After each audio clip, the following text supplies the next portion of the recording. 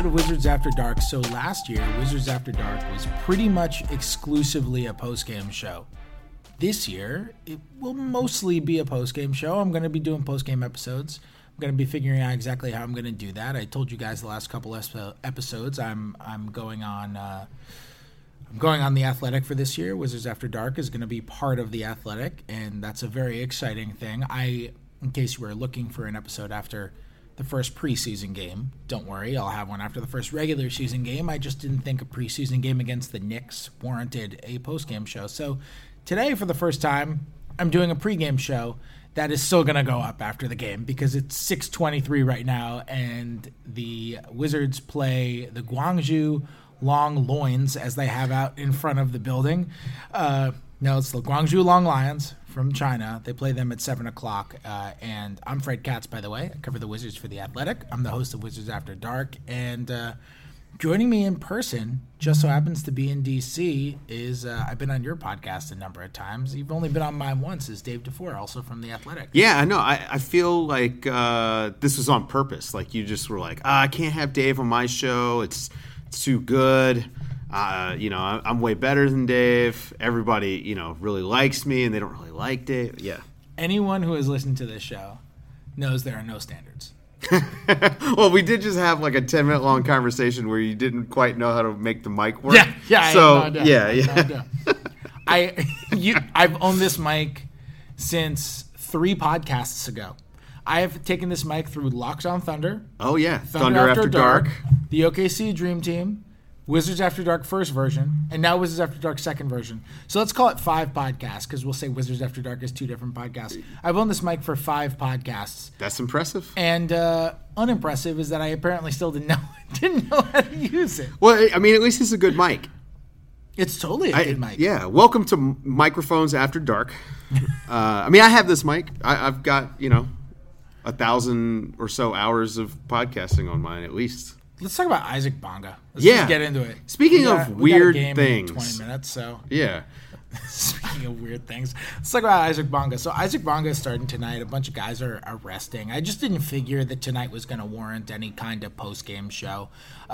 They're playing a Chinese team. Bradley Beal's not playing. Ish Smith isn't playing. Anything we say in this episode is going to be just as relevant post-game, pre-game. There's really nothing that's going to happen that's going to change anything, barring something insane that happens to occur. I want to start on Bonga just because we were on the tails of we are currently on the tails of a conversation that we were going to have about Bonga over on the court just now, but decided not to have it on the podcast. I genuinely don't remember what I was going to say to you, so this is going to be... Yeah, and you made a demonstrative point. Oh, wait, we are going to stop talking because I want to save this for the podcast. All right. I'm pretty sure... I'll say the one thing. Okay. That one person who is familiar with Bonga. Right. I can't really get more specific than that. I hit that person up when the Wizards traded for him. I was like, because he barely played for the Lakers last year. I'm not sitting around watching Lakers G League games. So I said to that person, like, is Bonga good? He was like, yeah, maybe. Not really sure. And I was like, I know he's kind of played point guard. Is he a point guard? Is there any chance he's a point guard? Like, maybe, kind of. Not really sure. Is he a shooting guard? He might be a shooting guard. Yeah, he might be a shooting guard. Is he a small forward? Yeah, that's possible. He could totally be a small forward. And maybe he could play power forward depending on how the league develops. It's like, okay, you're someone who knows Bonga really well and is extremely familiar with his game, and you have told me nothing. He's a mystery wrapped inside an enigma. So... I'll ask you a question, okay? And this is how, when I evaluate young players, like this is like ahead of the draft, this is guys that are, first couple years in the league, G League guys, any of this stuff. What is his identifiable skills? Like, what are his identifiable skills? What is? I was going to say skill. Of course, he doesn't have any, right? He doesn't have a signature skill. Doesn't have anything that he's elite at. I don't think he's like an elite athlete. He's elite at being tall. He's elite at being long. But those aren't basketball traits. Right. No, it's funny because, like... Also, tall, long, good athlete. are not like that doesn't necessarily mean he's going to be a good basketball player, right? Like we look at those things as like those are bonuses, but can he dribble? Kind of. Does he penetrate well? Not really. Can't shoot. How's his defense? Who's he guard? Well, you know what's interesting is like you can use the discernible basketball skills does he have? You can use that in so many different ways because there are teams that look at that regardless of the player, Bonga or anybody else. Because I remember people said that about Giannis his rookie year. Absolutely. What are his discernible basketball skills? His rookie year. Yes. I'm not, but Bonga is the same age now as Giannis was his rookie year. I'm not comparing him to Giannis, by the way. I'm merely saying there are different ways that you can use this argument. So you're hearing the sounds of the arena right now. We're back to Wizards After Dark getting the sounds of the arena. That's it. Yeah. The listeners from last year are very used to the natural sound of Capital One.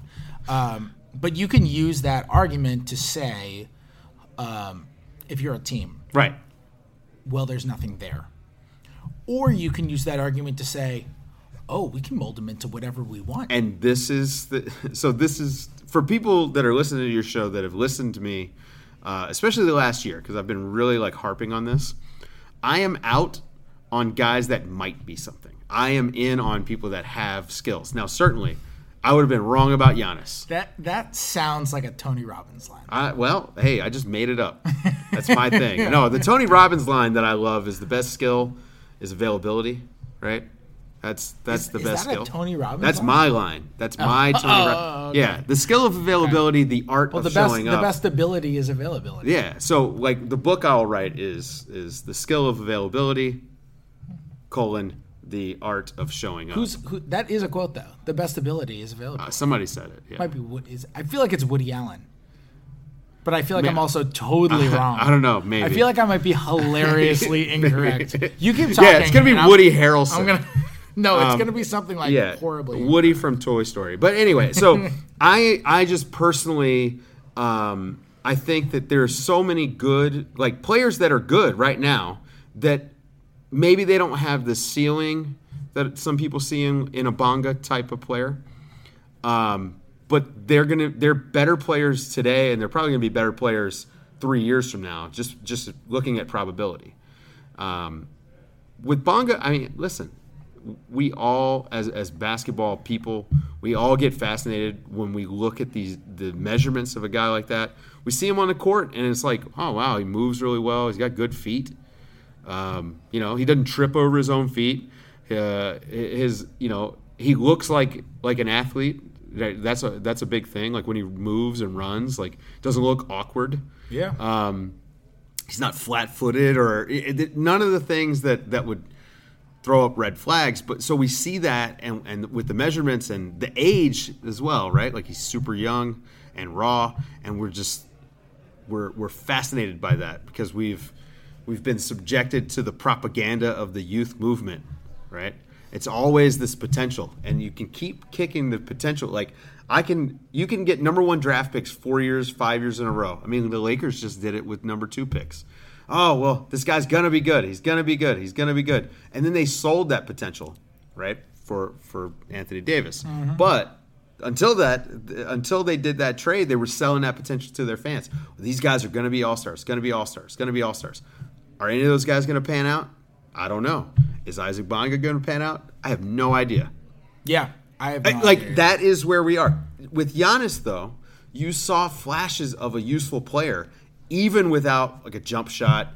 His handle wasn't really great, but he made it work, and we just haven't seen that. Now, with that being said, I didn't watch a ton of G League either, but I saw enough of it. My point was not. Oh, no, that he was going to be Giannis. No, of course not. No. My point is only that the two extremes of that. Absolutely. That you can use that to say, we can turn that guy into somebody. Right. But most of the guys, like Giannis is such an outlier.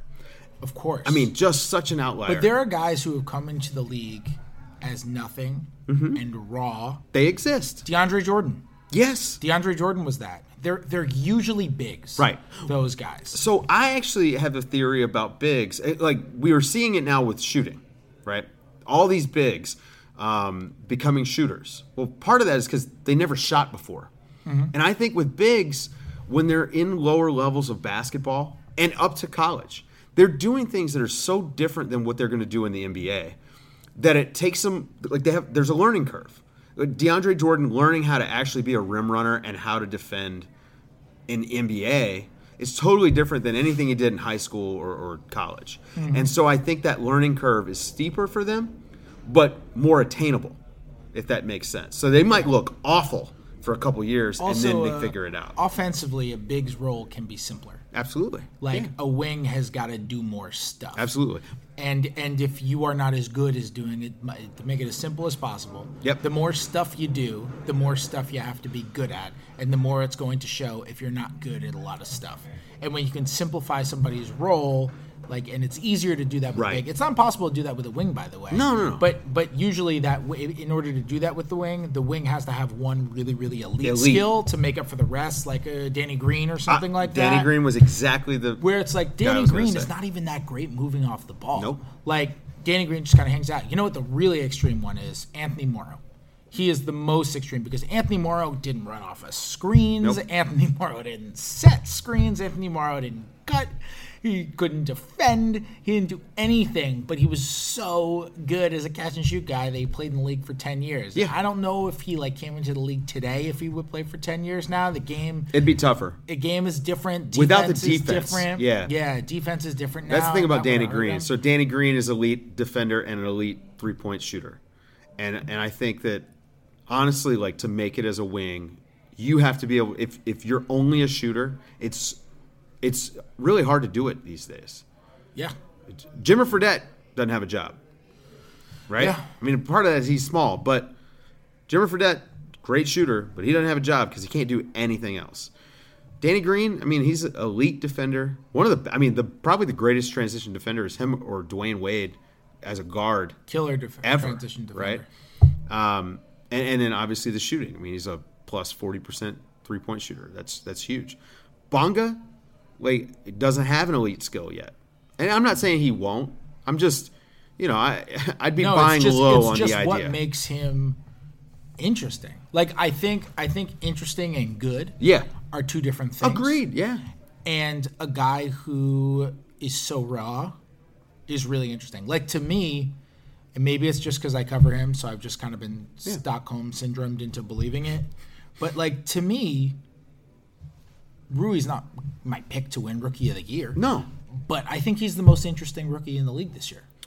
I am, because I'm just so fascinated to see how he handles legitimately everything. Right. From the on-court stuff to the off-court stuff to the fact that he's not on a good team, so he's going to play in this organization that's in the midst of a total, philosophical transition. Might be the third best player on the team. Exactly, to the point that,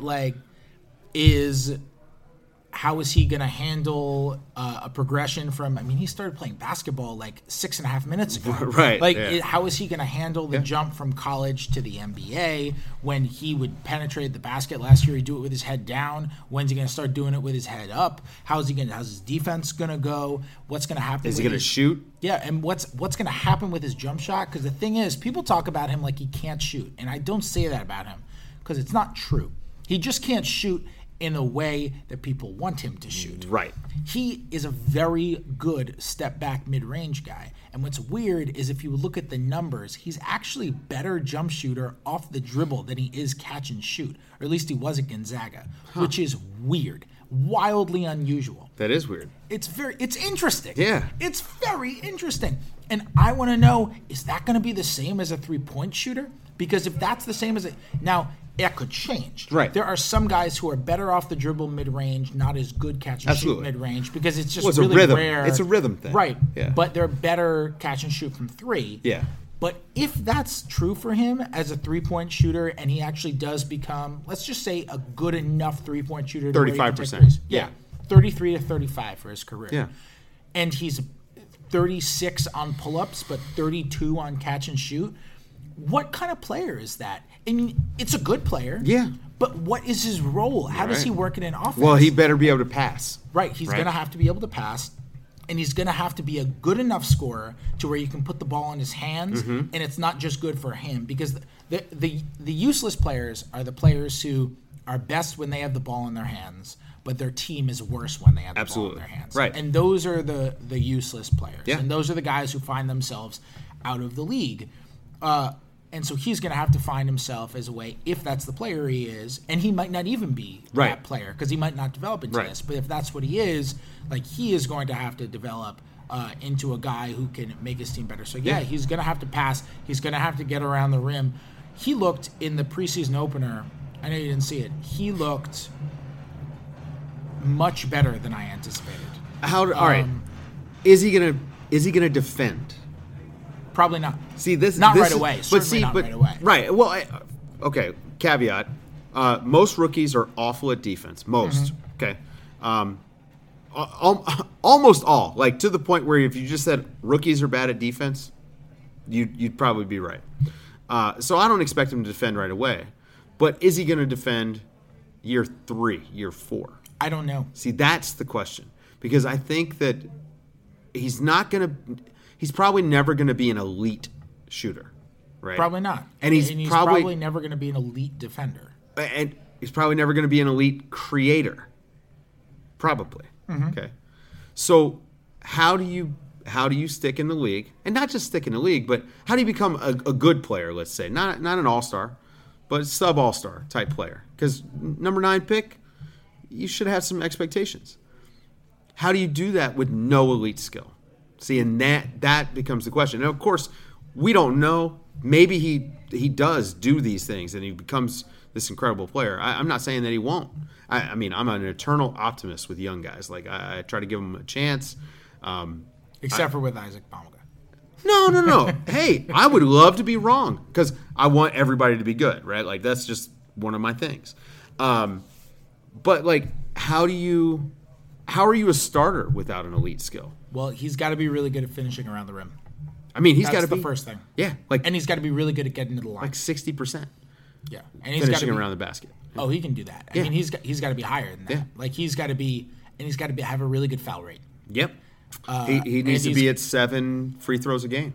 Right, and he's got to shoot probably 65% at the rim. Yeah. And that's how he does it. And if he can go to the free throw line 7 times a game, and here's that really is super elite. Here's really what he needs to do.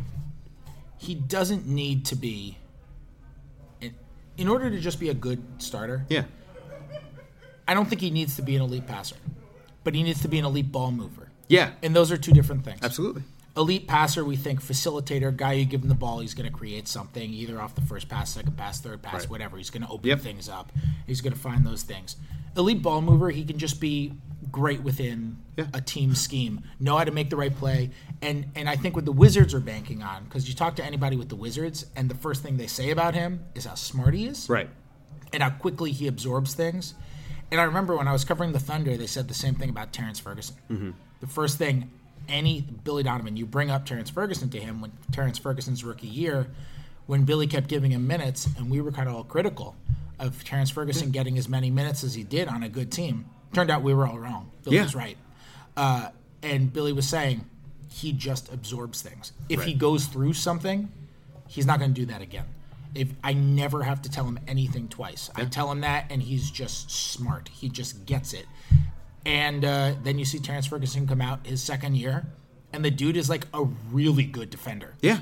Like really, really good. Like I could see him making all defense at some point in his career. Well, he's a fantastic athlete that actually uses it well on the defensive end. Not on offense. No, not yet. But he does on defense. But he might. Yeah, maybe. Yeah. I mean, he's only 21. Right. But with Rui, they say the exact same things. And so if that intelligence transfers to where it's just like I wrote this a couple weeks ago. The most underrated skill, which we haven't talked about, the most underrated skill in basketball is the ability to make the right decision quickly. Making. Yep. Just be, and do it quickly. So I talk about this all the time. And that's a skill. Yep. Just whether that decision Agreed. is to pass, is to go into a dribble Right. handoff, is to penetrate, is to cut, is to set a screen, is to set which screen you're supposed to set. Like those sorts of things, the ability to make that decision quickly is so important. And if you could be elite at that, you could probably fit in a lot on more any places. team too. And Mike D'Antoni talks about this a lot. He's like, I really need wings to be able to do 3 things: catch and shoot, catch and go, so attack, close out, go to the basket, catch and pass, move the ball, right? Those 3 things. If you can do those 3 things, and meaning you're making that decision, and I love that it's audio so you can actually hear the good snap, but making those decisions fast, and making the right decision, of course, right, goes hand in hand. If you can do that, you can play. If you're willing to shoot when you're open, and this is a thing with young guys who aren't good shooters. I mean, we've seen this. Ben Simmons comes to mind, right? But he's elite at so many. Hey, 3-point shooter. I know. Man. Hey, we did an emergency podcast about it. But if you can make fast decision making, but also the right decision, it's huge. And so when I hear stuff like Rui is picking things up quickly, and the coaching staff thinks that he is absorbing it well, like you said with Terrence Ferguson. I mean, that's good. Like, nothing bad comes from a player being smarter on the basketball court. There's a lot of guys that probably wouldn't have made it if it wasn't for being high IQ players. And there are a lot of guys who could have made it if they were. Oh my God, we all know those guys. Yeah. I mean, Anthony Randolph comes to mind. Yes. Right? Thomas Robinson. Yeah. Comes to mind. Every Couldn't tool. remember plays. And by the way, Robinson. Thomas Robertson, to just take us on a tangent, I thought that guy was going to be incredible.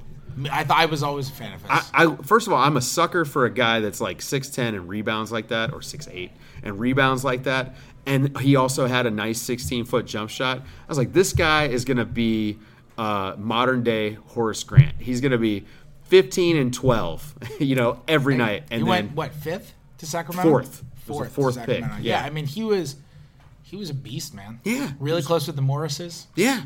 I was like, toughness, like there was no way that guy was going to fail. And I was wrong. Yeah. Well, I if I recall, I think part of his problem was he couldn't really remember plays. And he struggled getting down just like the defensive end. Yeah. The things that we're talking about now. And there are people, Boris Diaw, man. Boris Diaw is a much better athlete than people get credit for. Well, but like late career Boris Diaw? Yeah. But the IQ. People forget that Boris Diaw in those finals defended LeBron. Defended everybody, but also defended the hell out of LeBron. Literally the blueprint for defending LeBron. I mean, that's how you do it. You have a guy who, with the lateral quickness that Boris had, with the IQ, obviously the drop back scheme worked really well, but Boris Diaw is why they won that title. So,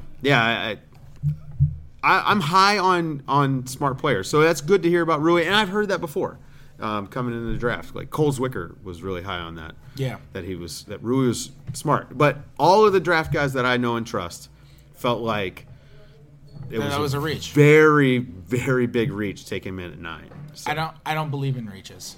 That's my. You that's take my the hot player take. who's on your board. Yeah. I don't believe in reaches. That's my. It's my really. That's hot your take. you're It's out like on youth. Yeah, exactly. No, it's like if you like a guy. Yeah, take him. We only talk about reaches until we see the player play. Well, the other thing is no one says that Russell Westbrook was a reach because he ended up good. Right. And nobody talks about like if you take somebody late and Giannis he ends up was a being reach. good, then it's great. Yeah, Giannis was a reach. Yeah. No one talks about it. If the guy ends up good, and even if he ends up not quite as good as his draft position, but he's still good, especially if you're talking about the 9th pick. It's different at like number 2. Sure.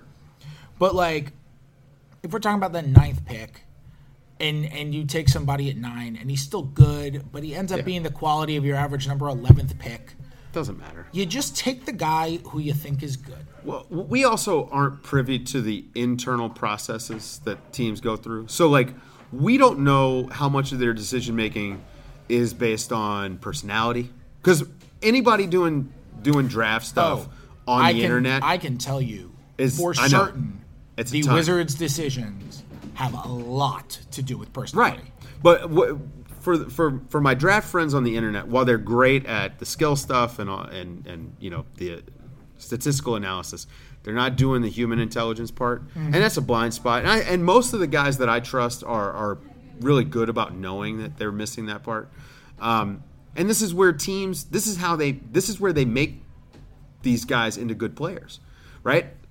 my assumption was, and you just kind of confirmed it, Rui's a guy that they saw as a fit personality-wise, would fit what they want to do as an organization, and that they thought could develop in this environment. So, hey, I think it's probably going to work out. I think he's going to be a fine player.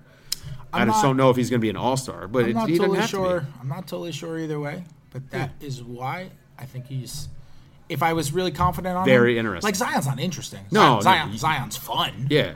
He's awesome. But we know what he's going to be. But he's not interesting. See, I say Cam Reddish because – yeah, he's a good one. Right. But it was because – but you know what? I'm kind of out on Cam Reddish. See, but he underperformed in college, which is why he's interesting. So yes. it's almost like the low expectations now versus the high expectations he had coming in. No, that's a good one. That's a good one. Plug. We got a game starting in about 10 minutes. Yeah, I mean, plug your really good work in the 580 podcast. Yeah, I host every podcast on The Athletic, even the hockey podcast. All the stuff is on The Athletic. I mean, the Backpack podcast, Basketball Buds, which you were just on the last episode of. Nerd as She Wrote, got second part of our season preview, which I tried to fool people and say it was Pretenders and Contenders, but really it's just a season preview. Well, you can subscribe to Wizards After Dark. You can do that on iTunes.